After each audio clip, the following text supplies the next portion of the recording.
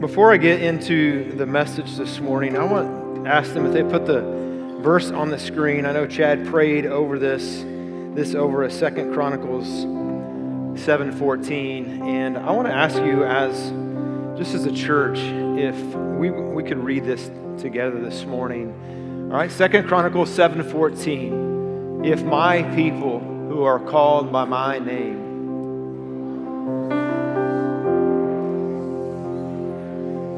and turn from their wicked ways, then I will hear from heaven and will forgive their sin.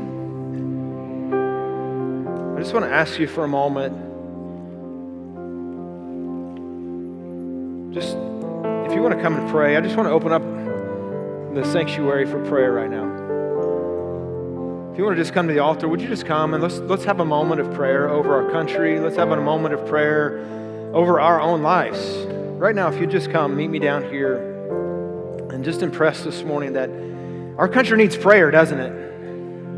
And we are in a pivotal crossroads of our country of wanting to cry out to God and seek His face and in the spirit of humility. And so some of you can't come forward. I understand that. If you want to just right where you're at, pray. But I just want to give us a moment as a church to be quiet and to pray.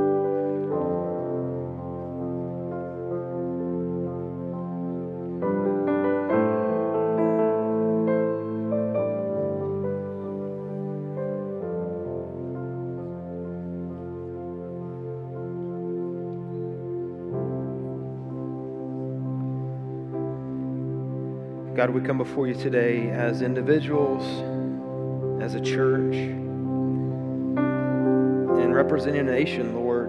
We ask, Lord, that you would heal, forgive, restore. Lord, that we, again, as individuals first, as a church, and then as collective country, Lord, will we seek your face. Lord, I pray that as we open up your word today, that you would challenge us, that you would encourage us. Lord, we want to thank you for the freedoms we have as a country.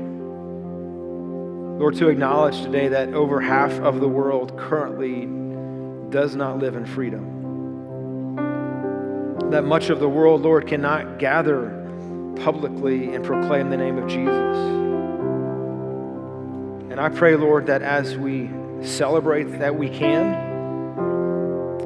Lord, that it would challenge us to do more for the gospel, for the sake of Jesus. It's in his powerful and precious name we pray. Amen. Thank you. May be seated, or you're welcome to stay and pray as long as you want, honestly.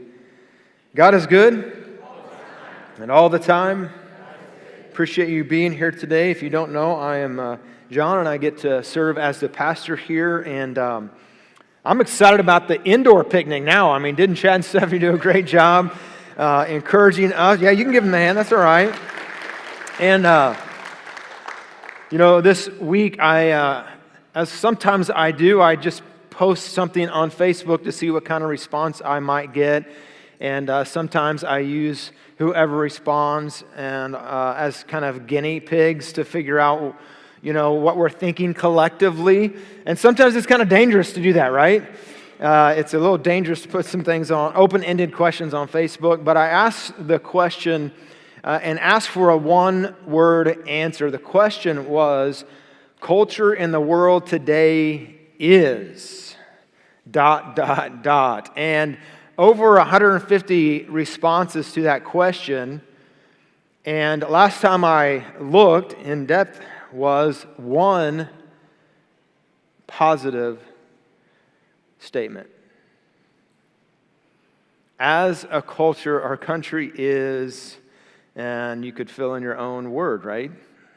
And again, 99% was negative. And they're not wrong.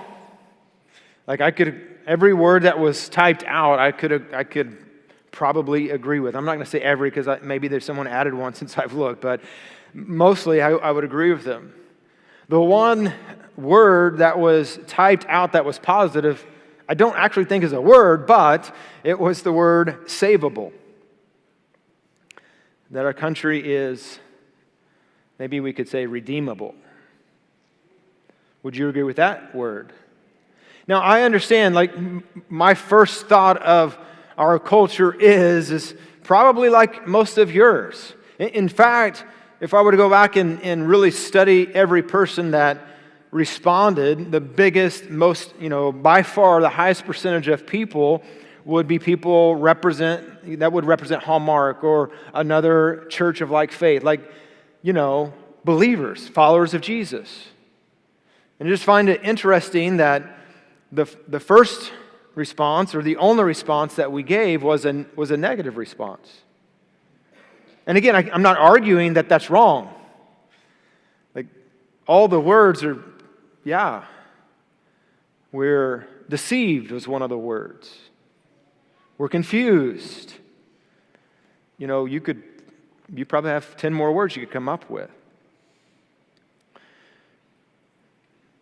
But should the negative perception or reality of our culture drive how we impact or how we are influenced or how we engage our culture?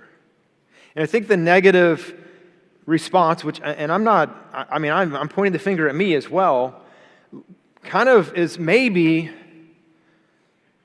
a cause and effect. So as a church, and I'm saying church in general, we have a tendency as followers of Christ to gather and protect.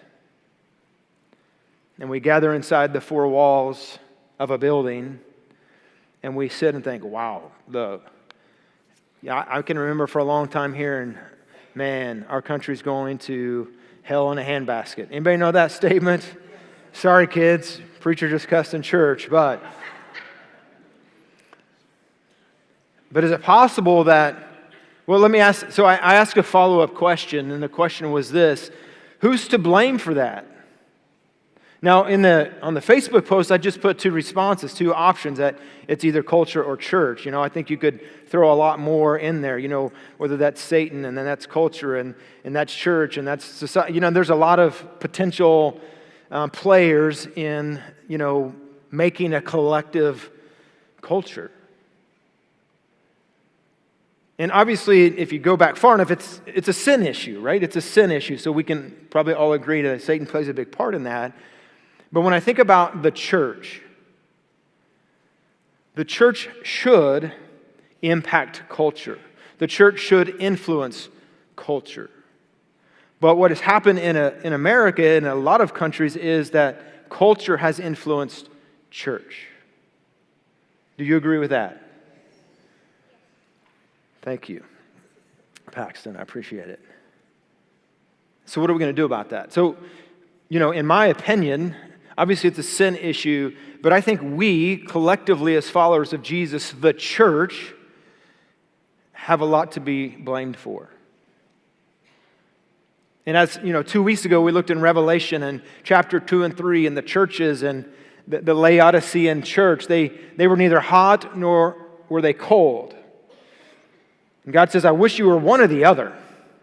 And again, we talked about this, that at least for me growing up, I always had an idea that hot is what was desired and cold was not what was desired.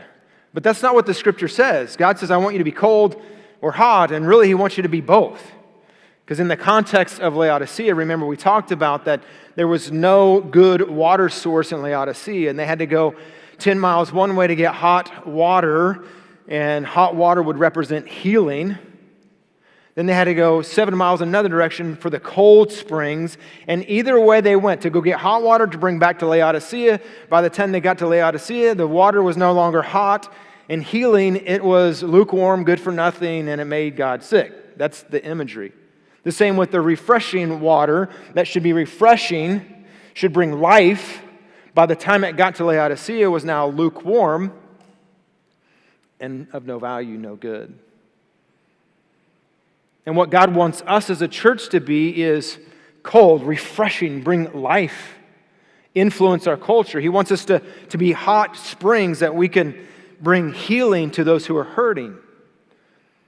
And again, what's natural is, just think of, say, an aqueduct bringing these hot waters, cold waters to Laodicea. The natural response of water flowing is the cold water is going to get warmer.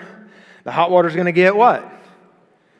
You can say it. It's going to get colder. That's the way it is. Unless you're in the Texas heat, then it may get hotter, right? It's natural to go lukewarm. And probably we could agree in our own life. If you were honest with yourself this morning in your own life, you see, we never drift toward holiness.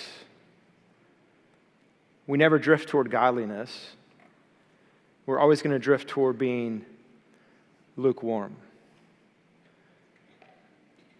And maybe the church has become lukewarm. The Church of America has become lukewarm. Now, we quoted this verse, 2 Chronicles 7:14, and I've got two. I know it's family worship today, and so I'm excited about that. I'm thankful for all of our volunteers. I'm thankful for Allison, our children's director, who don't just babysit our kids on Sunday. They teach them the Word. They sing worship just like we do. They worship. They take, all the things we do in here, they do on a small scale. I'm thankful for that. I'm also thankful that every once in a while we bring our kids in so they can be with mom and dad, because the reality is, here's, I don't have time to get into all the statistics, but do you realize, mom and dad, no matter what you actually think, that you, mom and dad, still have the greatest influence on your kids of anyone or anything? I know maybe we don't feel that, but that's the truth. And I believe one of the greatest things that your kids can see you do is sit in a worship service and authentically praise Jesus. And to open up your Bible or your iPad or your phone and highlight in your Bible 2 Chronicles 7:14 for your kids to see you model faith. So I'm thankful that we get to have family worship today. And so today we've got two of our kids, Reese and Reed. If Reese and Reed, you guys can give them a hand. If you can come up here. And Campbell, I'm using mic 10 actually, so sorry I threw a little loop for you there. Testing 1, 2. Give her a second. All right. I think we got it. You guys doing good?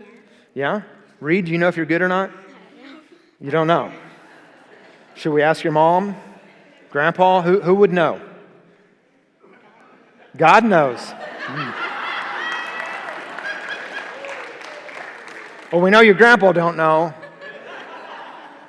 So that's an answer from a preacher's kid. Oh, Jesus, God. All right, but it's a good answer. I like it. All right, so I've asked them if they would come up and quote for us 2 Chronicles 7:14, and I don't think this mic is on. All right. I need to unmute it. Testing. Thank you. I'm done. Hey, Reed, if I were to walk off the stage right now, could you finish the message? Like, I've got my iPad. You could read it. It's up there. Oh, you could, yeah, up there. You're not supposed to tell my secrets. So you're going to finish? You can do it? All right. How many of you want Reed to finish this out? All right. You never know what's going to happen when you get kids up here, right? Or me up here, for that matter. All right. Who wants to go first? Me. Reese wants to go first. Ladies first, correct? All right. So you want to hold it? I'm going to hold it. That way you can say it good and loud. 2 Chronicles 7:14. If my people who are called by my name will humble themselves and pray, and seek my face, and turn from their wicked ways, then I will hear from heaven and forgive their sin and heal their land.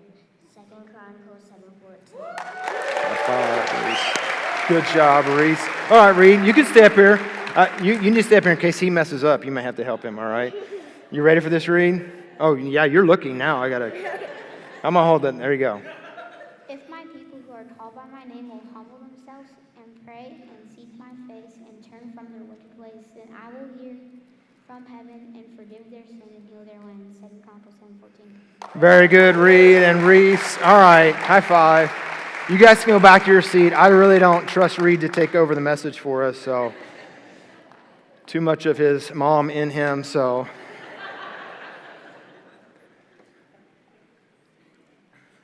Isn't it awesome to hear kids quote Scripture? It's awesome to hear adults quote Scripture too. What did David say? Thy words have I hid in my heart that I might not sin against thee.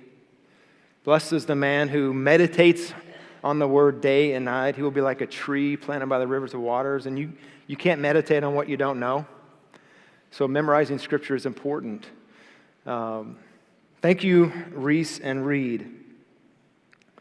When I think about that verse, the question comes to my mind.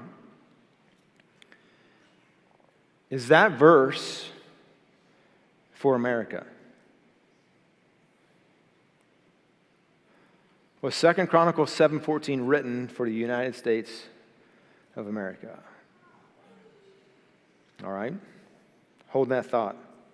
Let me share, because I'm going to agree with every negative thing on Facebook about our culture. We are at a crossroads. But the reality is, there's nothing in the Bible that promises things are going to get better. Welcome to Hallmark today, right? There's no promise in Scripture of another great revival until the tribulation period. That doesn't mean there won't be one. There's just not a promise of one. And when we read, we've been walking through Revelation, and the purpose of Revelation, one of the purposes was to encourage the church that in difficulty, when culture is in chaos, the cross still stands for freedom, right? Yeah. And that, as I said last week, I love and I'm thankful and I'm blessed to be an American. But before I wave the American flag, I want to wave the banner of Jesus. And if me waving the American flag ever gets in the way of me waving the flag of Jesus, guess which flag I'm going to wave? I'm thankful that right now I can do both. Isn't that a blessing? 54% of the world today does not have freedom. 40% that does, not all of them have as much freedom and expression of religion as we do. And so I'm thankful for that. And the reason that America is the way it is I just want to read a few quotes, because in our culture today, there's a movement to make us think we're not what we think we are. So let's kind of do some history about America. I have always believed, this is from Ronald Reagan, I have always believed that this anointed land was set apart in an uncommon way. That a divine plan placed this great continent here between the oceans to be found by people from every corner of the earth who had a special love of faith and freedom.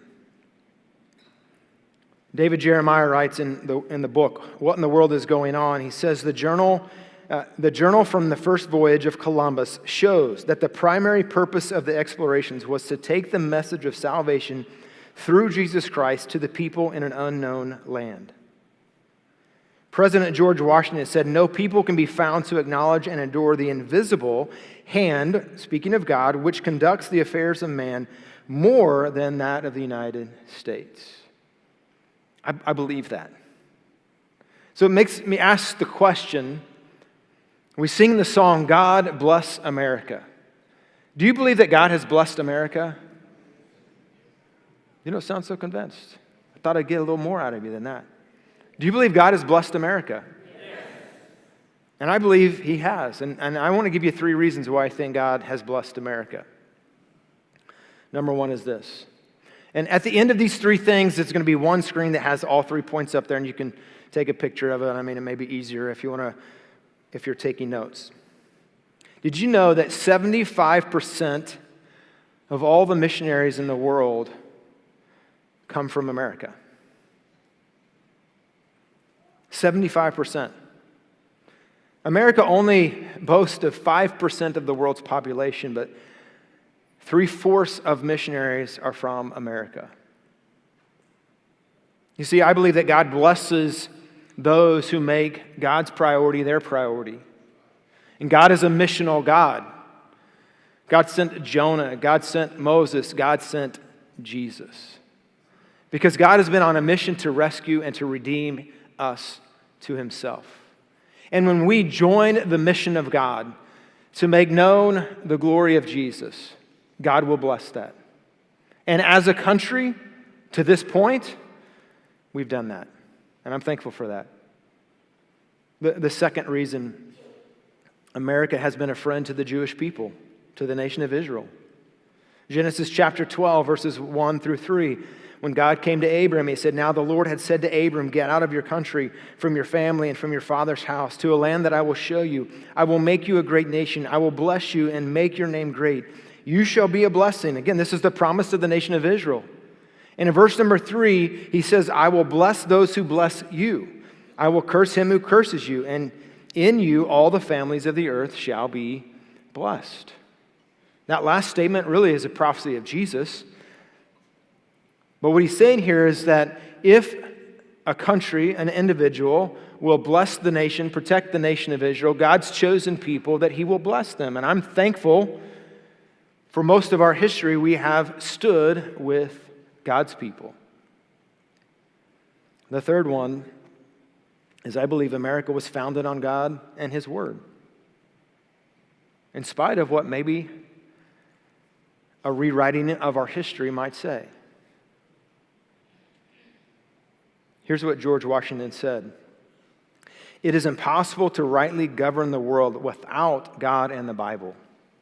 Do you agree to that? Now, again, a quote from these men, and these men had some of them had some pretty big blind spots. Okay? Let's not gloss over that. There were some big blind spots in our country. Do you agree with that? Like, not everything we did was right. But as a foundation of our country, we tried to do what was right according to God's Word. Okay, so I don't want to just pretend like we were perfect. Okay, we have a lot of blind spots. We have a lot of things that we should be ashamed of as a country. President Abraham Lincoln said this, "God is my witness, that is my constant anxiety and prayer that both myself and this nation should be on the Lord's side." Woodrow Wilson, "The Bible is the one supreme source of revelation, of meaning of life, the nature of God, and the spiritual nature and needs of men. It is the only guide of life which really leads the spirit in the way of peace and salvation." America was born a Christian nation. America was born to exemplify that devotion to the elements of righteousness which are derived from the revelation of Holy Scripture. That's a powerful statement, isn't it? Calvin Coolidge said this, "The foundation of our society and our government rests so much on the teachings of the Bible that it would be difficult to support them if faith in these teachings would cease to be practically universal in our country." I'm thankful that our country was founded on the principles found in God's Word. But I think most of us would agree that maybe there has been a shift. Maybe shift is putting it lightly, right? To turn away from God and His Word. Which then makes me think, makes me beg the question, like 2 Chronicles 7:14. If my people who are called by my name will humble themselves, does that apply to us as a country? Did God say that about the United States of America?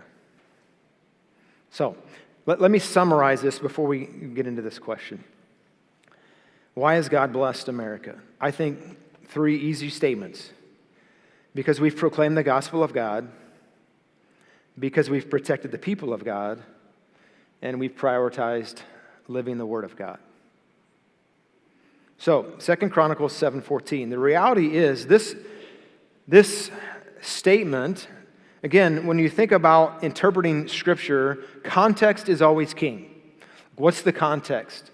What do the verses around this verse say? What does the chapter around this say in the context of the entire Scripture? Historically, what was meant to be said? There's always one interpretation of a verse of Scripture, okay? You can't have your own interpretation. There's one interpretation that God intended, and oftentimes there's multiple applications of that interpretation. Okay? So when we think about the interpretation of this verse, is God obligated, because of this verse, if we pray, to heal and forgive? Well, let's look at the context. Look at 2 Chronicles 7:12 through 14. Then the Lord appeared to Solomon by night. So, God comes to Solomon. The previous chapters, the temple has been built. Solomon the king basically prays a prayer of dedication over the building and really asks the question, God, would you bless us? That's the context. God is coming to him in verse 12 to answer his prayer. The Lord appeared to Solomon by night and said to him, I have heard your prayer and have chosen this place for myself as a house of sacrifice. All right, so we're talking specifically about the temple that's just been dedicated. Verse 13, when I shut up heaven and there is no rain, or command the locusts to devour the land, or send pestilence among my people. And here we get to the verse 14, right? If my people who are called by my name will humble themselves and pray and seek my face and turn their wicked ways, and then I will hear from heaven, I will forgive their sin and I will heal their land. Skip down to verse number 19. 2 Chronicles 7, verse 19. But if you turn away and forsake my statutes and my commandments, which I set before you, and go and serve other gods and worship them, then I will uproot them from my land, which I have given them, and this house which I have sanctified for my name, again speaking of the temple, that Solomon had just prayed over, of dedication, I will cast out my sight, and I will make it a proverb and byword among all the peoples. And as for this house, which is exalted everyone who passes by, it will be astonished and say, why has the Lord done thus to this land and to this house? Then they will answer, because the nation of Israel, they forsook the Lord God of their fathers, who brought them out of the land of Egypt, and embraced other gods, and worshiped them, and served them. Therefore he has brought all this calamity on them. And when God answered Solomon knew that God's answer was in direct response to Deuteronomy chapter 28. You can take time to read it, but we won't take time this morning. In Deuteronomy chapter 28, verses 1 and 2, we see that God makes a covenant with his people, the nation of Israel, and he says, if you will obey, I will bless. I'm summarizing. Deuteronomy 28, 1 through 2 and following. Then verse number 15. Again, take time to read it this week. In verse 15 of Deuteronomy chapter 28, then God says, but if you don't obey me, I'm going to curse you. And so in this response, God is telling Solomon, remember the covenant I made with the nation of Israel in Deuteronomy chapter 28. The covenant is still for the nation of Israel. If you live in obedience, blessing. If you live in disobedience, cursing. And Solomon then, I'm sure, gulps, like, oh. And if you read the book of Judges, you see what is known as the cycle of the judges, and you see this pattern of blessing and cursing. Repentance, forgiveness, That scared me.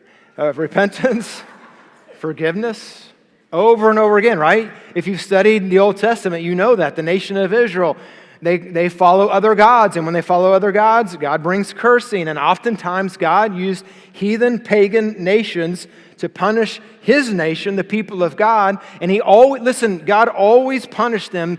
And the goal was never just punishment. It was always to get them to repentance. And when they would finally repent, what would God do? Exactly what he said, what we read in 2 Chronicles 7:14. If they would humble themselves and pray and repent and turn and seek God's face, then he would forgive them. And you see it over and over again in the Old Testament, that pattern happened, and God would rescue them, God would redeem them, and maybe that lasted a few years, and then what would the nation of Israel do? Go back to live in disobedience and following other gods, and God would come in and judge them, and the cycle of the judges over and over again. But we can't forget, we can't pass by that God's judgment to the nation of Israel was always to get them to a point of repentance so that he could bless them and live in a relationship with them. So the reality is, this verse is tied to the covenant that God made with the nation of Israel. This was not written for the United States of America. So what does that mean for us? Should we not pray it? What do you say? What it points to us, I want you to think of those words, 2 Chronicles 7:14. In fact, let's put it back up on the screen this morning. There's 4 key words that are in this verse that I want you to think about. The first one, and again, you may want to highlight this, is the word humble, humility. If my people will humble themselves. The next key word is pray. Right? Because prayer is acknowledging your dependence on God. Humble, pray. The next word is seek. Humble, pray, seek my face. All right, and the next key word is turn.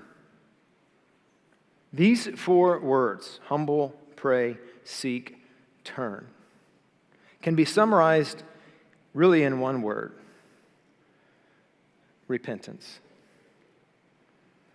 Repentance. And what this verse, it reveals the heart of God to us. That it's not just a promise for the nation of Israel, but we see all throughout Scripture, this is a promise to you as an individual. That if you, I can't be responsible, the truth is, I can't even be responsible for all you guys. And who wants to, right? My responsibility is to teach you truth. It's your responsibility to respond to it. But here's what I know is easy as a follower of Jesus in a church. It's easy for me to say, wow, the culture has gone to, you know what, in a handbasket, right? That's easy because I can point out all kinds of their sins. It's easy for me to call out other people's sins and become calloused about my own sins. And to be casual, to be lukewarm. Because on the scale of good and bad that we have on sins, I think mine are not quite as bad as maybe those people's out there. Do you ever feel that? Nobody wants to say yes, but hey, you do. So, I believe if our nation would turn back to God, because God is merciful and gracious and long-suffering and not willing that any should perish, but that all would come to repentance, I do believe that God would heal us. God would forgive us. But where does it start? Let me give you a clue. Okay, breathe deeply. It's not going to start in Washington. I know you're shocked by that. If your hope is in a political party, you're hopeless.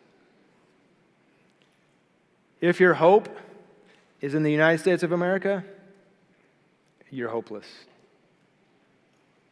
If your hope is in Jesus, Jesus is our only hope.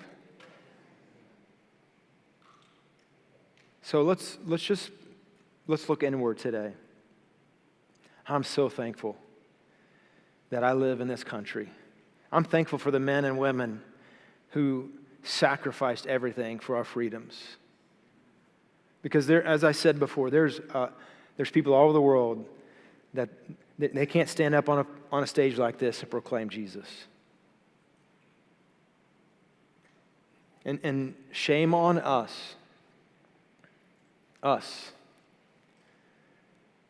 for making secondary issues what people hear from us. What people need to hear from you as a follower of Jesus is that Jesus loves them and there's freedom in Christ. There's conversations after that, for sure. There's growth after that that's needed. But if your hope, listen, if today you have never placed your hope for eternity in the cross of Jesus Christ, can I encourage you to do that today? Cry out to Jesus. He will save you, and He will forgive you. He will redeem you. He will restore you. He will give you eternal life. And that's worth celebrating. So, in conclusion, let's go back to those three things.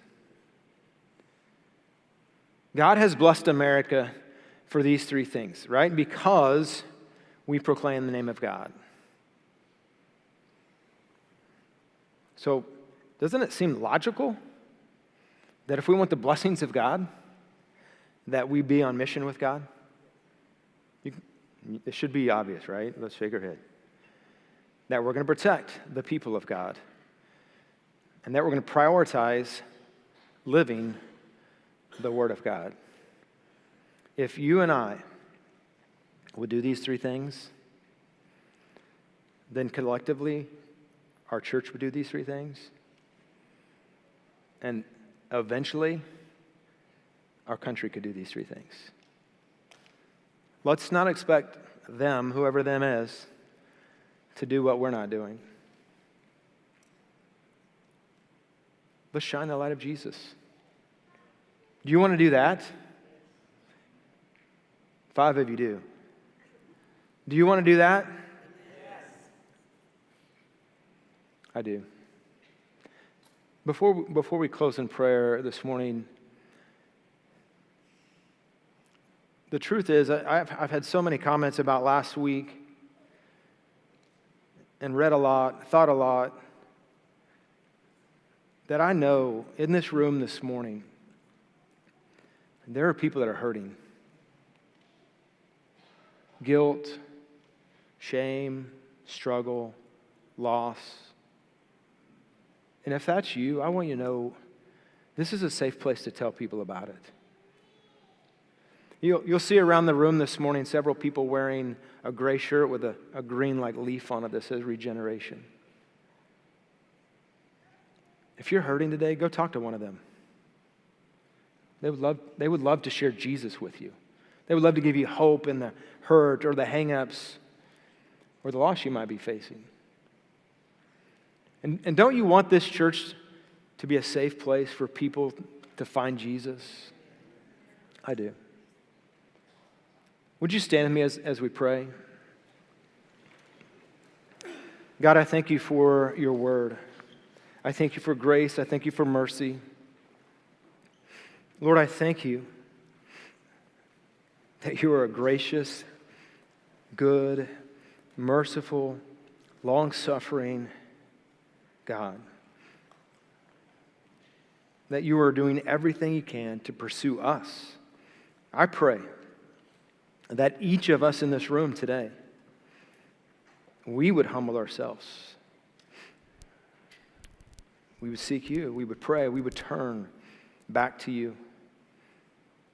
Lord, may we live a lifestyle of confession. And may we proclaim the name of Jesus. I'm going to ask you again this morning as we sing, if you would like to come to the altar and pray, the altar is always open. If you need to just sit where you're at and pray, let's worship the Lord today together.